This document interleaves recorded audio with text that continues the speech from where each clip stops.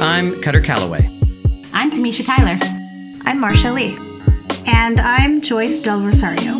Thanks for joining our Progressive TV Dinner, an audio series where we gather around a meal to talk TV, theology, gender, race, and of course, food. This season, we're discussing the Canadian sitcom that is new to Netflix in the US, Kim's Convenience. Today's meal is brought to you by the Brim Center and the Asian American Center at Fuller Theological Seminary. Just a quick note about this episode. We recorded it in a restaurant, so there's a bit of background hustle and bustle. You might have to lean in to hear it, but like any good conversation and the best of meals, it's the authenticity that makes it worth it. Marcia, where have you brought us?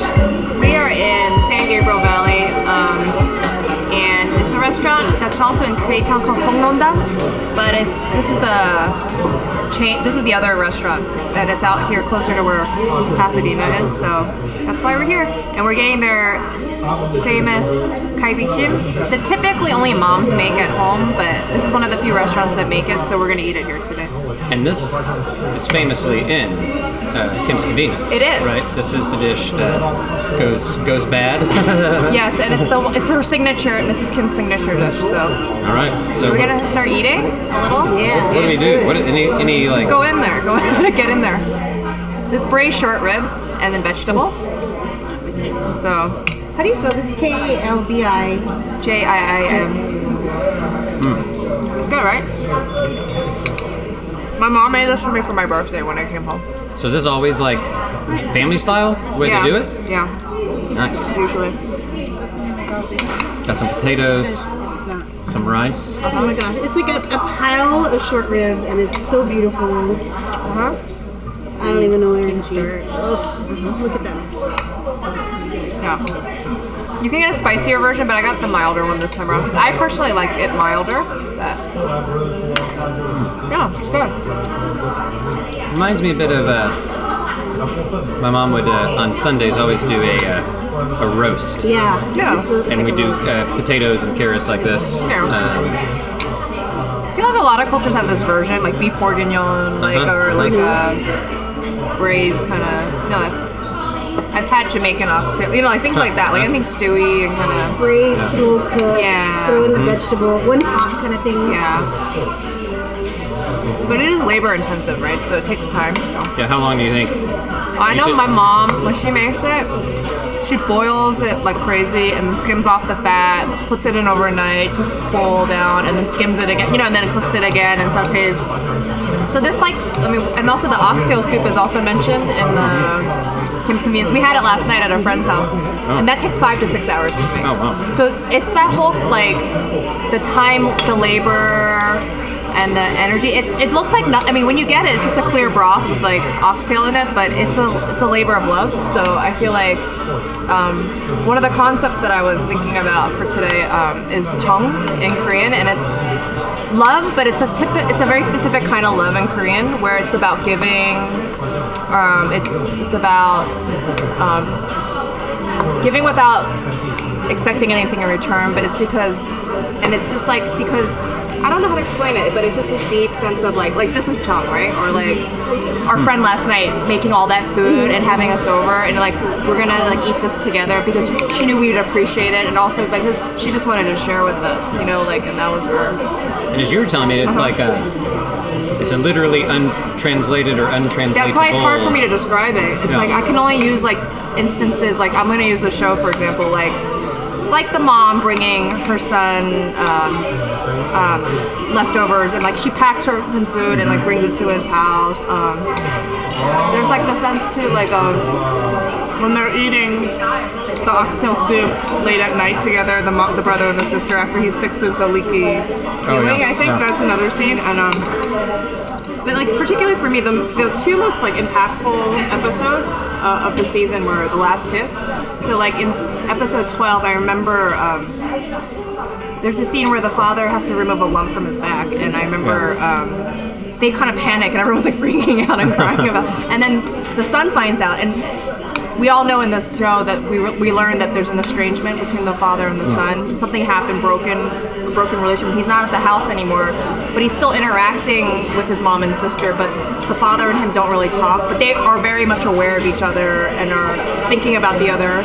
And then when he finds out that his father has to get the surgery, he goes to the hospital after leaving a work event and his father's kind of like in this like hazy state because he comes out of the morphine or whatever it was, and they're talking, and he also shares how one time when the son had to go into the hospital, I forget why, but they never closed the store, right? Yeah. The store is always open Yeah. every single day, rain or shine. But the one time he closed the store is when his son went into surgery as a kid. Had to get his appendix. Yeah, he had his appendix okay. out, and so like, and he's like, well, why didn't you close the store? Because he says because you wouldn't let go of my hand, and it's this deep sense of like, you know, they love each other, but it's funny too that they can only talk to each other when one's kind of incoherent and like not fully conscious, and so and he doesn't really remember until the next day he realizes he was there because he leaves his pen behind, right, and you see where he works, and so that scene got me, and then I think the scene in the very last episode at the church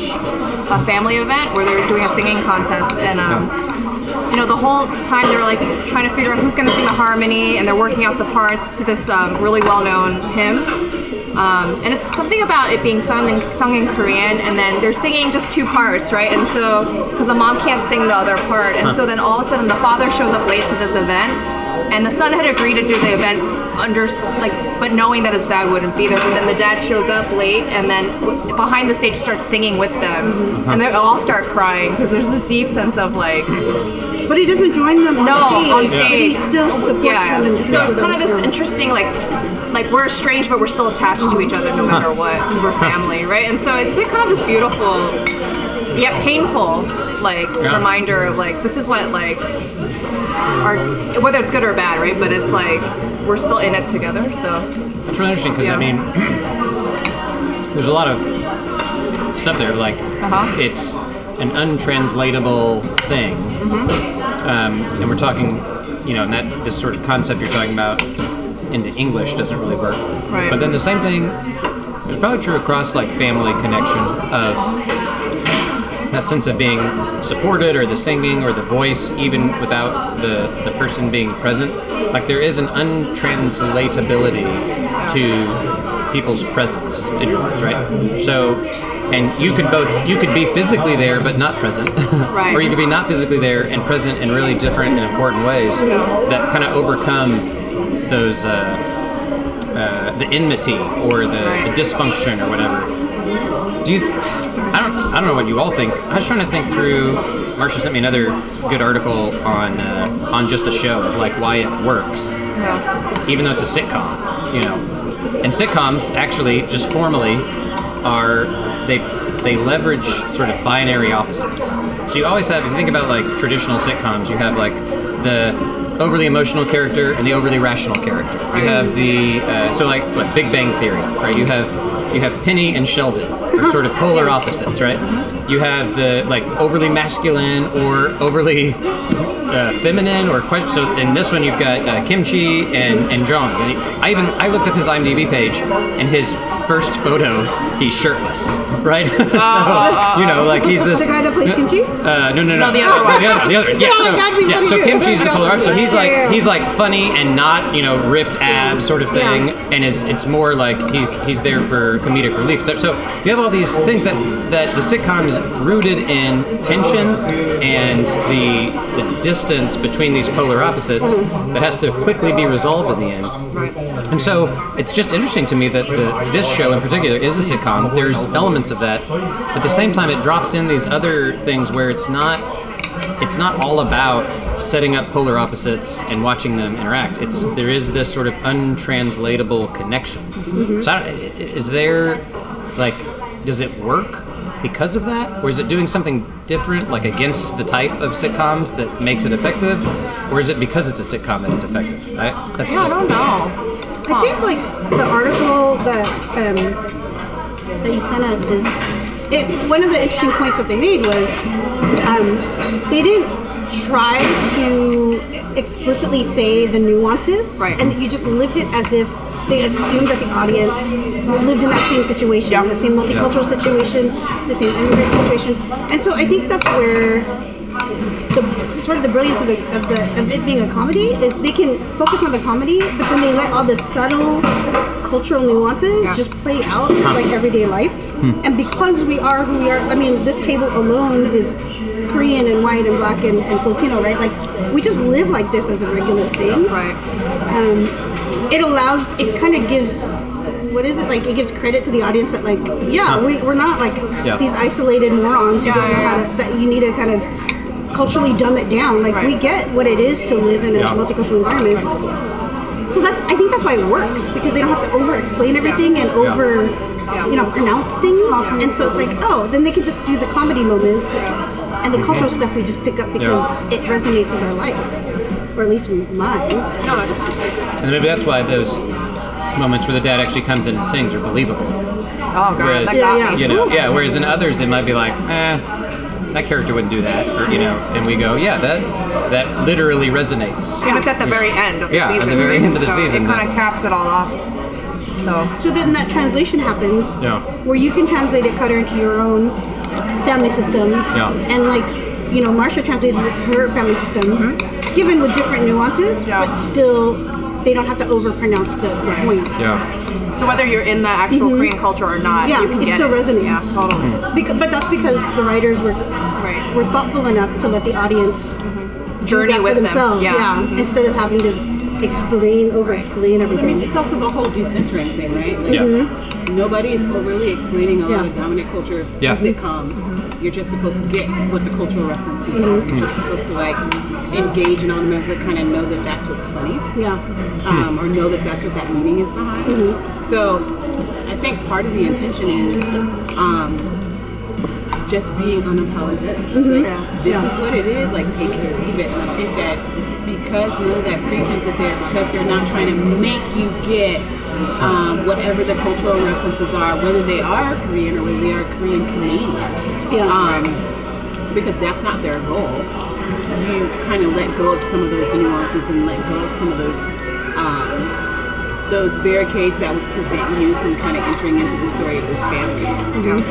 And so you're able to kind of receive kind of this, and that kind of upset that. Like, I wasn't surprised at all that that's something that Mr. Kim would do, like, at the end, because they were like, you caught these, like, he's stubborn and he's always stop, like, doing all of the things, but like there's always moments where he surprises you, like in the first scene where the drag queen that comes in and he goes, why you do this? And she goes, it feels like home. And he goes, yeah, like he resonates with her. And then the two young women who are covered, and he always tries to get their name, and like he gets it wrong 50% of the time, but he tries. And he talks about you just have to care for your customer. Like there are these moments of tenderness that you see in him that kind of peek out through his exterior of like pride and like hardness. So when he comes to sing with them, it's that moment to where it's like you see that throughout the whole time that's always been there. But there's all these different layers, and you get to see layers of his character and of the other characters. So I think it's brilliantly decentering. It's pretty interesting because as you're saying that, it works because the show is a lot like Mr. Kim in that it cares for its audience. And what that means is not that you like placate the audience or like just try to spoon feed them stories that you think they'll like, but really it's trying to say, I'm acknowledging your your contingency, your specificity, your like who you are as an individual. Now Mr. Kim also has his various theories. What is it? The cancels each other out. Black man, brown shoes, cancel out. And I'm like, so okay, but even it's like from a sincere place, not necessarily a making generic somebody. Yeah, right? I think that's the thing. It's his sincerity. He's genuinely interested, and like even with the drag queen, I was going back to that. The drag queen studies him, and he goes, "Okay, I'm going to answer you because you actually ask sincerely. Like you really want to know about me. I'll tell you why." But I will say though, it's kind of nuanced, right? Like and it's very specific because I feel like there are definitely, because Asian cultures tend to be from homogenous countries. There is a lot of racism that happens, and so with anyone from a homogenous country coming into a multicultural environment, there's a lot of heavy stereotyping that happens. Oh yeah. I don't know that we always admit that as Asians. Yeah. But it's there. Yep. And so even the fact of having the dad sort of stereotype, but with like a heart in a way, was like really interesting, right? Because like my experience has been sometimes it's just stereotyping, and that's just what it is. Yeah. Right. And that's that's kind of how you end up with the LA riots, right? Like that's how you end up with those things, because on both sides there's some heavy stereotyping that were announced on either side. So I don't know. That's I struggle with this a lot because on this issue in particular, because I mean, like in the series you have Janet calling her dad out, right? And even in that scene in particular, she's like, okay, well, what if I can't remember what she says, but like a transgendered, blonde-haired, tattooed, fat Asian gay. Fat Asian gay. Oh yeah, and he's like, no, Asian gays are only skinny, or something like that. So the show itself isn't letting him be the voice of the show in that sense, or his tendency to stereotype. But there's also in there, it's like, and I don't know what you all make of this, but I think of like my granddad, who was a Texas lawman, right? And this thing always stuck with me. I don't know why. It was not racial at all, but it was completely a stereotype. So he was a sheriff for a while, and then a judge, justice of the peace. And we're driving along, and this is in the middle of like West Texas. Nobody is on these roads for hundreds of miles. And I remember we're driving with my grandparents once, and we see this person just walking on the side of the highway, right? Probably 30 miles from the next city. And then we get into the next city, and he goes directly to the police station. And I'm like, what are we doing at the police station? And he goes in, he comes out, and he's like, I reported that person walking. And I'm like, what do you mean? He's like, he had all white shoes on. And I'm like, what's that? And he's like, you should never trust someone who wears all white shoes. And I'm like, really? What? I would just like to say that I'm currently wearing all white shoes. This is before it became in fashion, right? But in his mind, there's something that he associated, criminal elements with wearing all white shoes. And I'm like, Pappy is what we called him. I'm like, Pappy, okay, let's even imagine he's the worst criminal. He's literally 30 miles from any other human. Why do you, Okay, so I say that because I go, there's an element where I, as the younger person who's grown up in a far more, and this was 30 years ago. Sorry, can I interrupt? Yeah, please. I have to ask the question. Yeah. What was the ethnicity of the person? He was a white guy, Texas citizen. Because you were looking at this from a kid's point of view. That's a good point. Yeah. So, I'm just thinking of like engendered stereotypes or biases that are there, and me trying to, as the younger person, say, I don't feel like that is legitimate. I don't want I don't want that to be the critique of you as my granddad as a whole. Like you're just a prejudiced person who can't see people for who they are. And there was a sincerity to it, but I would also say I wasn't comfortable with it, right? That's where I wonder about the Mr. Kim character, where he is, the characterization is really generous and good, and we want to be sympathetic because we should be. And right now, if it was any other person, a non-character in a TV show, and we heard them talking like that would immediately become sort of a disqualifying statements in some ways. That we would need a sort of denouncement of those prejudices and those stereotypes publicly in some cases. Otherwise, we're not okay with you morally, ethically, etc. Does that me meandering talking about that make sense? I'm not quite sure how to navigate that. Why we would, in a sense, not excuse it, but be more okay with trust it in this character, but in these other instances we don't. Is it because he's a fictional character, or is it because partly I think it's aspirational, right? Yeah, or is he doing something in particular that a real human could be doing that we also would accept and consider legitimate and sincere? I think there's Let's put that in the framework of context. Yeah. Your Happy had power. He had power and he had authority. And so any stereotyping from someone with power and authority is already, automatically problematic. Yeah. And then you add the racialization to that, and then there's added the problems get exponentially bigger. Yeah. So say the white tennis shoe guy wasn't white, that would be a whole other story, right? Right. Even though he could still base it on just the white tennis shoe, but that would, because of his power, because of his being white, would just really blow that out. And then you have this immigrant store owner with less power, Yeah. make power in his own domain, power in his own store, Right. but yet in the larger narrative of probably Toronto doesn't have that. So Yeah. I think there's an excusing that does happen, but it's because he doesn't have the same kind of positionality that Well, I mean, you translate that into LA, again, you go back to, the tenses, because someone is stealing or calling the police or something like that could be problematic in certain areas. So they did have a certain amount of power. I think the funny thing it's not like super funny, but it's really interesting that both your Papi and Mr. Kim said white guy, white shoes. Yeah, right? Oh, white guy, white shoes. White Oh, guy, yeah. white guy. They I was just are laughing. the terrorists. That just shared So technically it's a shared stereotype. How interesting. But white guy, white shoes.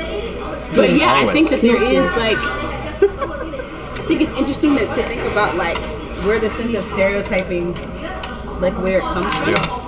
Like where does, it comes from your influences in media, it comes from, inherent things of what you learn, it comes from experiences, it comes from all these different things. So I think that that's also important to know too. Like I think they're in complex relationships or in spaces where people have had encounters with other people, they still shouldn't stereotype, but it's based in that fear of that one experience, or it's based in that fear of, my family's always, this thing happened to my grandma, so we've just always stayed away from, like, the stereotypes are based in something. So I think it's important to ask. Well, it's his, suspicion of Japanese cars, or people driving, this is rooted in a real history of real violence and real oppression, and he believes that for probably legitimate reasons.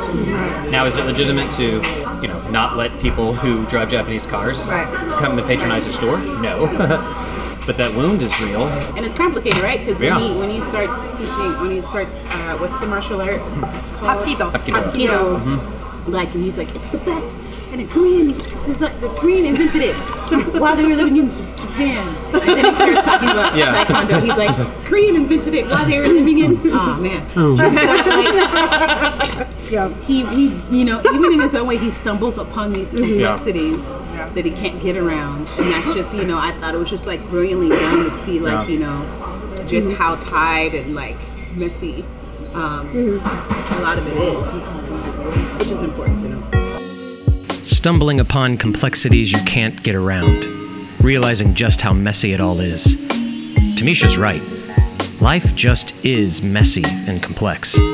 And while people like me would sometimes prefer things to be a bit more tidy, to avoid the complexity entirely would be to eliminate the very thing that makes life, like the best of food, surprising, rich, and ultimately worthwhile. I just realized something I think I hadn't realized before. So I might have to edit this out of the podcast if it doesn't come out right. Or maybe I have to say it and keep it in there. But my first thought was like, well, wait a minute. That's not fair. What? Here's what I'll say. Of going, well, simply because I'm in a position of power, my natural born human prejudice that we all have, right? I mean, we all carry those around, is less acceptable than others. And then my immediate response goes, well, yeah. I mean, and there's so many other, that it should be. That's because, actually probably around the table. Yeah. Because the damage that it potentially wreaks is so far greater and more consequential. Not just potentially, but historically. Yeah, it actually is in real material terms. Rooted in. Yeah. It's not rooted in any sense of like, if I'm in a space where there may be people who look like they're a part of a certain white supremacist organization, that is rooted in a real fear of real lives of people being lost. A lot of prejudice that comes from dominant culture, what is it rooted in? Yeah, you're right. So maybe it's both that. It's both rooted in something not in actual sort of the empirical world, and the consequences of it are far worse. And as I was thinking through, like, why is my natural instinct to not like that, but at the same time I accept that with any other sort of issue. So like if I have, let's say in my teaching role, I have a certain responsibility as a teacher that's different than a student, and so that simply means I have to hold these things differently than if I'm a student. And that would include any of my foibles. And to me, that comes like, oh yeah, that makes total sense. So it's just interesting, my own internal, call it fragility or whatever, of hearing that, and I go, huh, why is Mr. Kim allowed? You know, that's I think that was the initial thought of where I was thinking about my grandfather, of like, what's different here? But you're exactly right. You assume the role of the teacher. Yeah. Knowingly, you assume all those other roles of father knowingly. I think that assuming the role of your culture and owning that all that comes with it, owning that comes with the reality of there's a power play here. But a lot of the pushback is processing and owning it.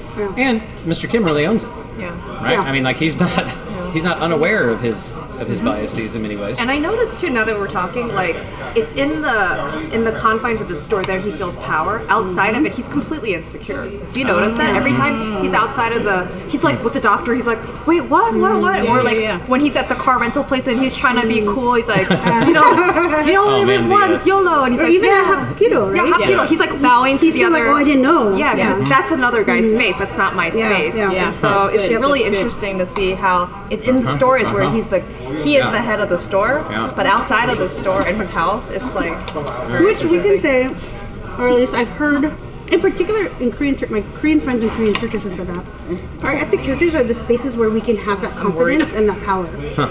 Just take the whole because life outside is not that. Right. And so when we have these ethnic churches, there's this push, right, to have multicultural churches. But what you lose is a space for first-generation immigrants to be able to feel safe and to feel like some semblance of control over their own agency and narrative in like a Korean church or a Filipino church or whatever, right? There's something to that like you get on a Sunday that you can't get as soon as you step out the door of your own store, of your own church, of your own space. It's funny when you write stuff and you forget that you wrote it. So I went back and I was looking at some of the stuff I write about sitcoms and how they operate. And usually, with most stories in like film or like a novel or something, characterization happens as you develop a character over time, right? They have an arc. They start in one place. And most stories leverage this like critical moment in a character's life, and they have to change. So most stories are about transformation of character. But in sitcoms, it's way less about, like if you think of any other sitcom, the way the characters start and end, they almost really become characterizations of their initial self. They don't really develop as human beings. But what sitcoms do really well is they put these characters in spaces and see how they respond. So part of the storytelling device is we're watching these humans respond to different contexts and different spaces.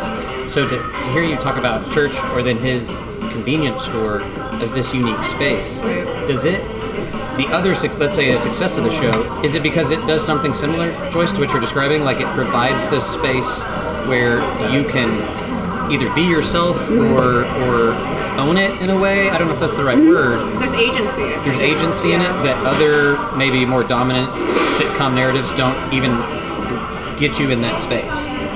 Well, I can speak for you, Martha. But like, I watch how you describe the show, and you tear up sometimes. Yeah, right? totally. So there's a resonance that's happening while you're watching it, unlike probably any other like North American show, right? Because I spend my days translating everything. Because most everything in my daily life does not have to do with the Filipino American experience. But it's so normal for me. So when you finally find that place that you don't have to translate, it's like I can't even explain, especially as an English speaker, right? Like literally I can only speak English. But there are moments where, oh my gosh, I don't have to translate. And there's this like rest and exhale that I get to do, but it's so rare. And especially on the media, especially on TV, but there's very few spaces, if any, that I can just do that. And so I think it's something about being seen. Like, wow, this show, like if I had this as a kid, because I would always look for Asian people, right? Like on a soap opera, I'm like, oh, there's a girl that looks kind of half Asian. I think maybe she is one, or how come she doesn't have any lines? I know, it's like, but I would like connect to the closest thing, like Karate Kid, or like anything that like kind of. So to see it is like, oh, I'm like, there's something that, exactly what you just said, but translation is tiring. It's an exhausting effort that we do on a regular basis. And you don't know it, it's unconscious now. But when you don't have to, it's suddenly you don't have to work at it. Yeah. Just the sort of psychic exhaustion that goes into play. Yeah. And you don't even know it beforehand if that's all you knew, right? And so then when you finally see it, you're like, oh my gosh, like... Yeah, that's why it gets all emotional. Yeah. Because it's like, oh my gosh, I don't have to work right now. Yeah, Right. and it's cathartic. Yeah. So do you think, Marcia, that, like, do you think we talked last time about that there's only like one or two even scenes with them in their house? So, and you know, Janet lives in the store, so, but the store becomes that space, both of like family life and domestic and economic life and the broader community life where people come in. But getting back to your sort of notion of John, do you think, like, from your experiences, you go like, oh, this resonates with me or whatever. Did you have a similar space in your life where you encountered that? Was it more in the home? Was it somewhere else? Was it at the church? Where was that? Yeah, I think it was all those places. I didn't go to my mom. I went to my mom and dad's store a lot as a kid, but I didn't work in it like Janet did. Yeah. My sister did that actually more than I did, or my brother did. But I think the home especially, and it just clicked again. Like, I think the scene where Janet's telling her dad that I'm actually going to move out. Oh, yeah. And then that connects even more now with the idea that she's leaving me. Like, I don't have, like, agency. Like, I don't have the, like, my daughter's not going to be in my world anymore. I mean, she is. She's going to come back and work. But there's already this thing. And when he tears up and he goes, I know. Yeah. Oh, my gosh. It just got me because it was so, like. Or worse, it's something she's like, you won't even notice I'm gone. And he's like, yes, I will. Yeah. Like, it's not a... Yeah.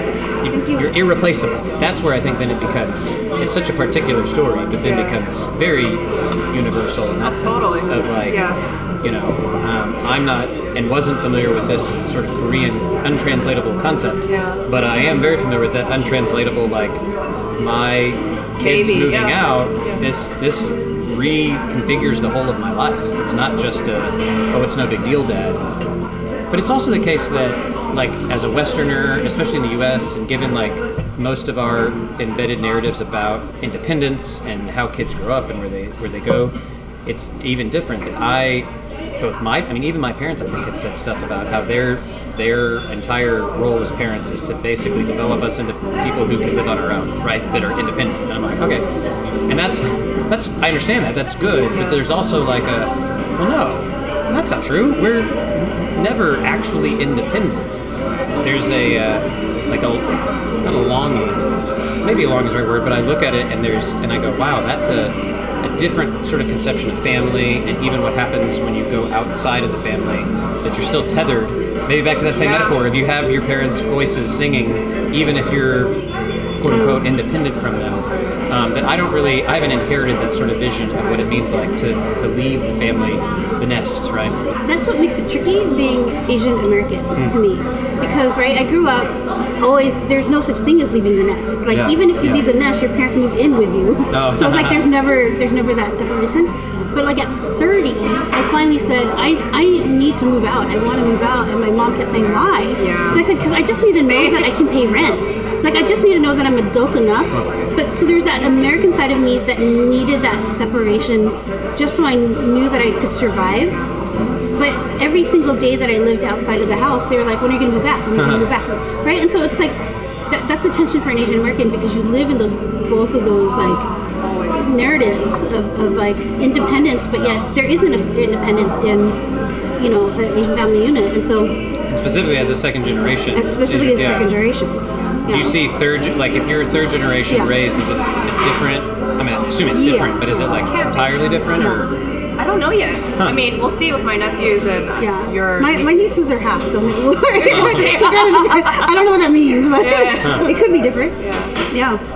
But I mean, it's not just... I mean, I don't know why I resonate. You know the movie Spanglish? Yeah. Remember that scene where she's like, the daughter at the end is like, I just need some space right now. And then the mom gets right up in her face, there is no space between you and me. I felt that on such a deep level. Yeah. Like, that's my family, too. Like, and so...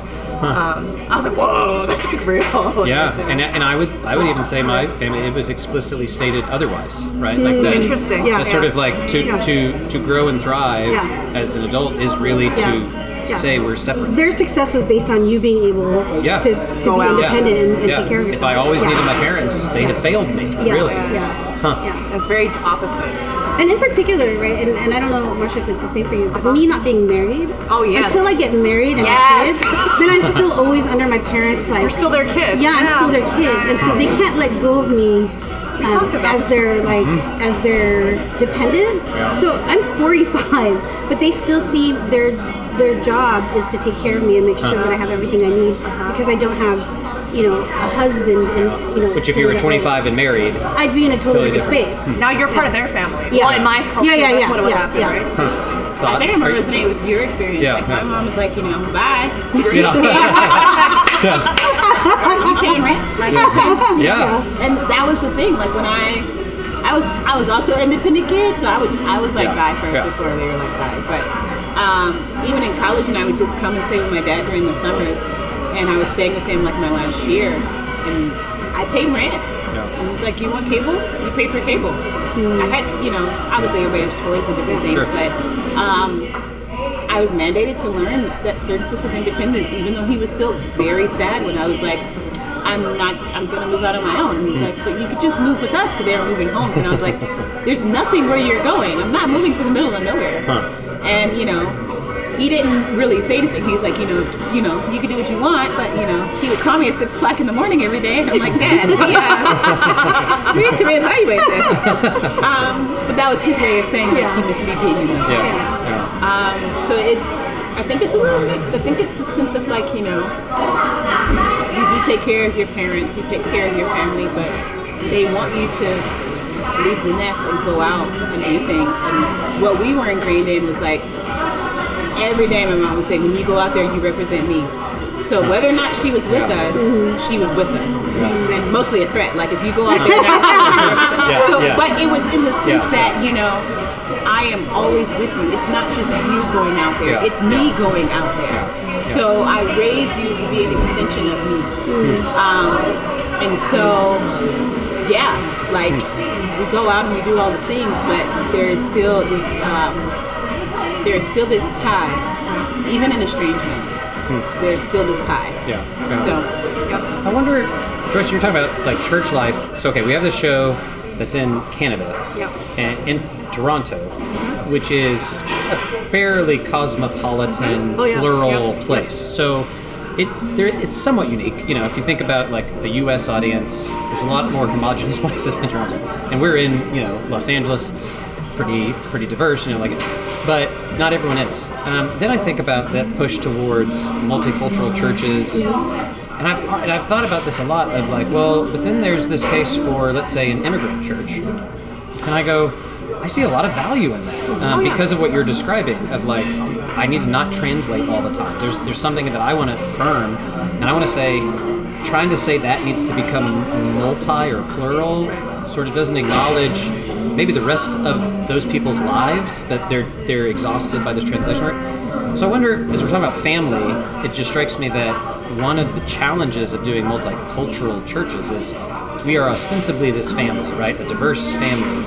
But really we're all bringing into the space really competing or conflicting notions of even what a family is, right? So like, are you actually independent agents that have your own lives and then you kind of come in and you eat a meal together and then you go about your separate ways? Or is it, you know, well, that's bad. I was gonna say, are we all infected by the meal gone bad, right? Like we're inseparable in that ways. And it's really hard to construct a family when you have these multiple visions of what that even means. Have you seen like successful versions of that where it's like, yeah, this really works somehow, where you're getting these different visions and they thrive? Successful versions of that sort of multicultural church, where if church is supposed to be this place where we gather and we can breathe, we're not psychically exhausted in the same ways. I don't know if I can qualify them as successful. Yeah, that might be a bad word. Yeah. The churches where I see, the multicultural churches where I see it decentered are usually led by non-white leaders. Yeah. It's the multicultural churches that are led by white leaders that it pretty much just co-ops whiteness in the worship and the preaching and everything. And then the crowd is multicultural, but the system and everyone up front and the leadership and the pastor is white, and so everything gets led white. It's back to our progressive dinner, right? Yeah. Like it's me inviting you all to my table, right? Yeah. Well, if we just, especially if we only ate, like if we only met in your space and ate your food and did your, then that's exactly what it would be. And like, then it wouldn't be. It would only be a shallow version of multicultural. There's also those churches, though. I mean, there's layers of wisdom. So you have those kind of churches that are led by white, but then you still have some instances of churches that are led by non-white pastors, but are ran centered around a certain white evangelical ethos, where that is still the dominant culture. So it's still led by white. Still led by white. That's how strong. We're in the back singing. You're running the plays in the back. Okay, now this is where you say thank you. But you're loud and you can hear. But it's like the patriarchy. You have that level, and then you have churches that I've been to, that I've worked at, that are trying to diversify worship, diversify preaching, and do these things.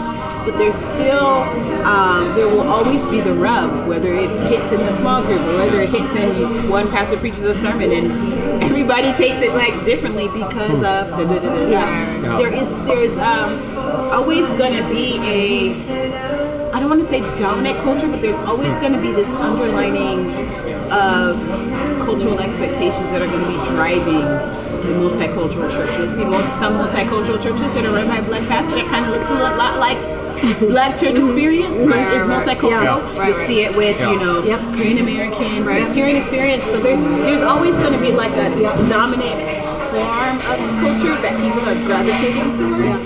That unless you're really intentional, you can just kind of cater to that and then just say, well, we have all the representation. All of our numbers are diverse, but you're still running under a certain dominance. As I was thinking successful, I think that is a bad word. I think a better word would be life-giving. So, I mean, even as I'm hearing you describe certain things, I've encountered churches that whatever the paradigm is, can be very quote-unquote successful. Like a lot of people show up and say it's a great thing, but then you like look at some of the fruit and I go, it doesn't seem very life-giving. It doesn't seem like people that are part of this are enriched and nourished and want to share a meal. Like and can tell people, are living in healthy ways. It seems exhausting. It seems, and that's I guess what I'm just looking for, just in general, cultural, multicultural, whatever. But it does make me wonder. Is there, and I maybe I'm answering the question, space for a variety of kinds, right? That we need a variety of leaders, a variety of communities, and maybe even seasons of time where a certain body of believers gather together under a certain pretense for a very specific reason. So, we all came over here fleeing, Mr. Kim, no, although she says they flew over on planes, right? Oh yeah. Why aren't you? Probably Air Canada. Yeah. But maybe it's you land and you immigrate to a new place and you're a sort of a stranger in a foreign land, and there's a time when you need a certain something from this community, and then over time you grow, you mature, you develop, and then maybe you think differently about how you expand. So I think maybe that's my other kind of like, when we talk about multiculturalism in churches, is sometimes it's almost like the push is to say all churches need to be equally and generically multicultural. That I don't know if that's what people mean, but that's what I hear, and that surely isn't the right response. Yeah.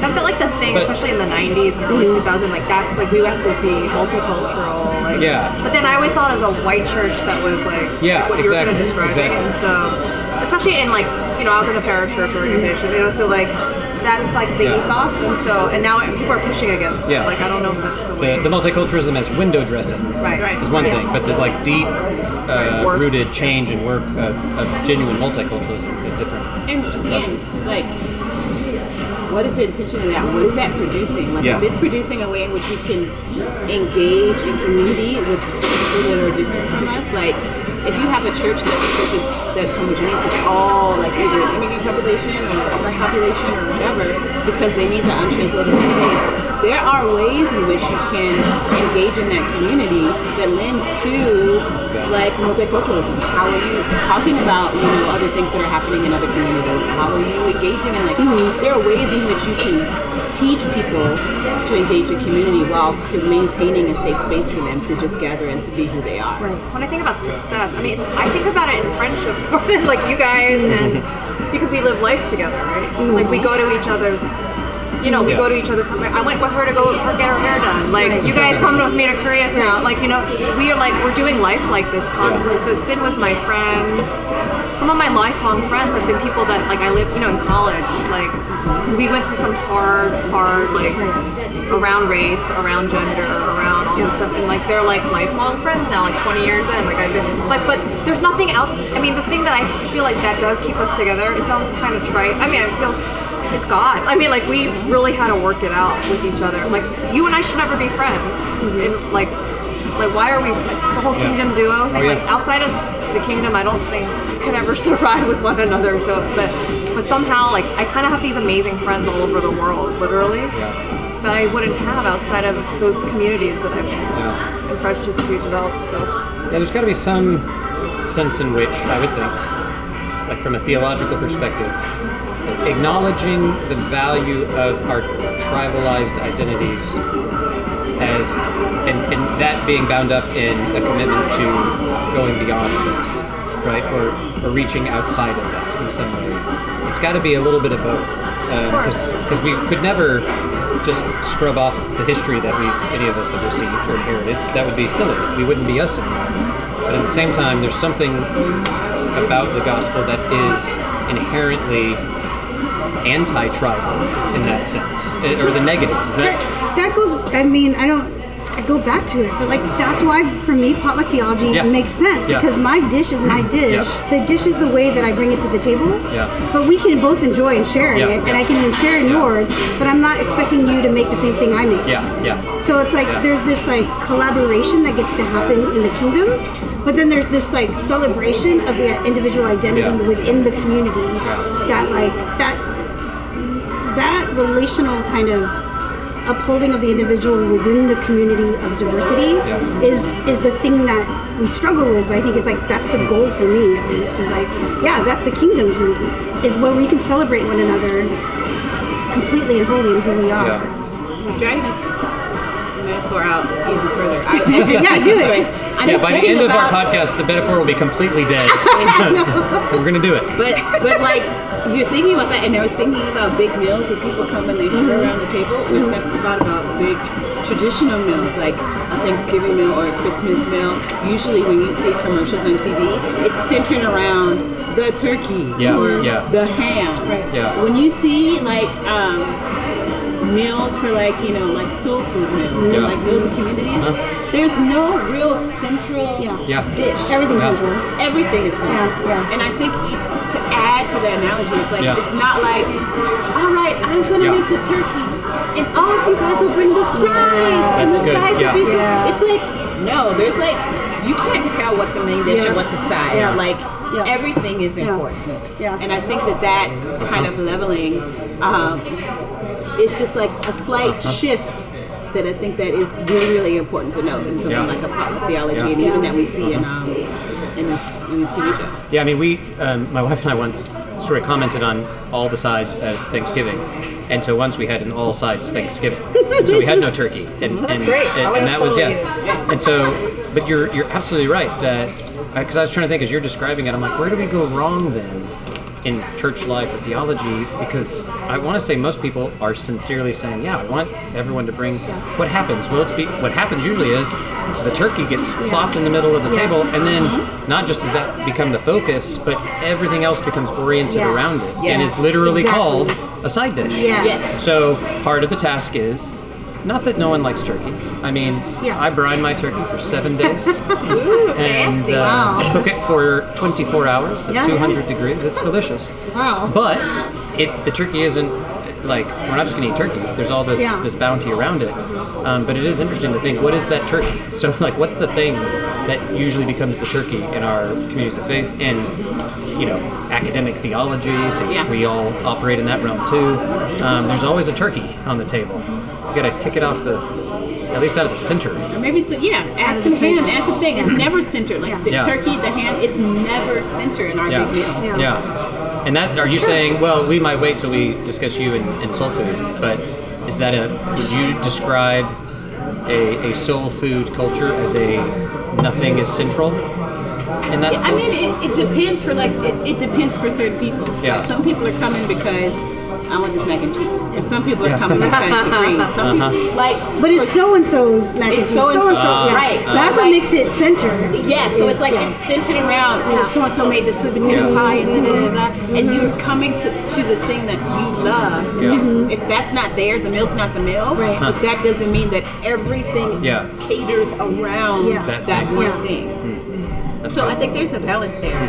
Marsha, you invited us here and had us eat this delicious meat, which was awesome, and it's gone. Not really. It's not that. Oh, is that? Oh, I will take care of it. If you were kind of gonna wrap it for us and say, here's what, if we walked away from this missing X, it would not have been the experience you wanted. What would that be? What is the takeaway you want us taking away? Experience the concept of Chong even today, just now. Yeah, this is a part of me, right, and my people and my culture, and so I want to share that with you guys. So it's like, because it's something that I love and that my mom makes for me when I know my mom loves me, she makes me stuff like this, right? So, and that I love you guys, right? So anyway, I'm so sweet. We love you too. We love you. Beautiful. Thanks again for joining our Progressive TV dinner. For those interested in more conversations on all things theology and culture, find past episodes of the Cutter Callaway podcast on iTunes, SoundCloud, or CutterCallaway.com. As always, thanks to Day Salah Thompson for the sweet tunes. And a special word of thanks to our generous sponsors, the Brim Center and the Asian American Center at Fuller Theological Seminary.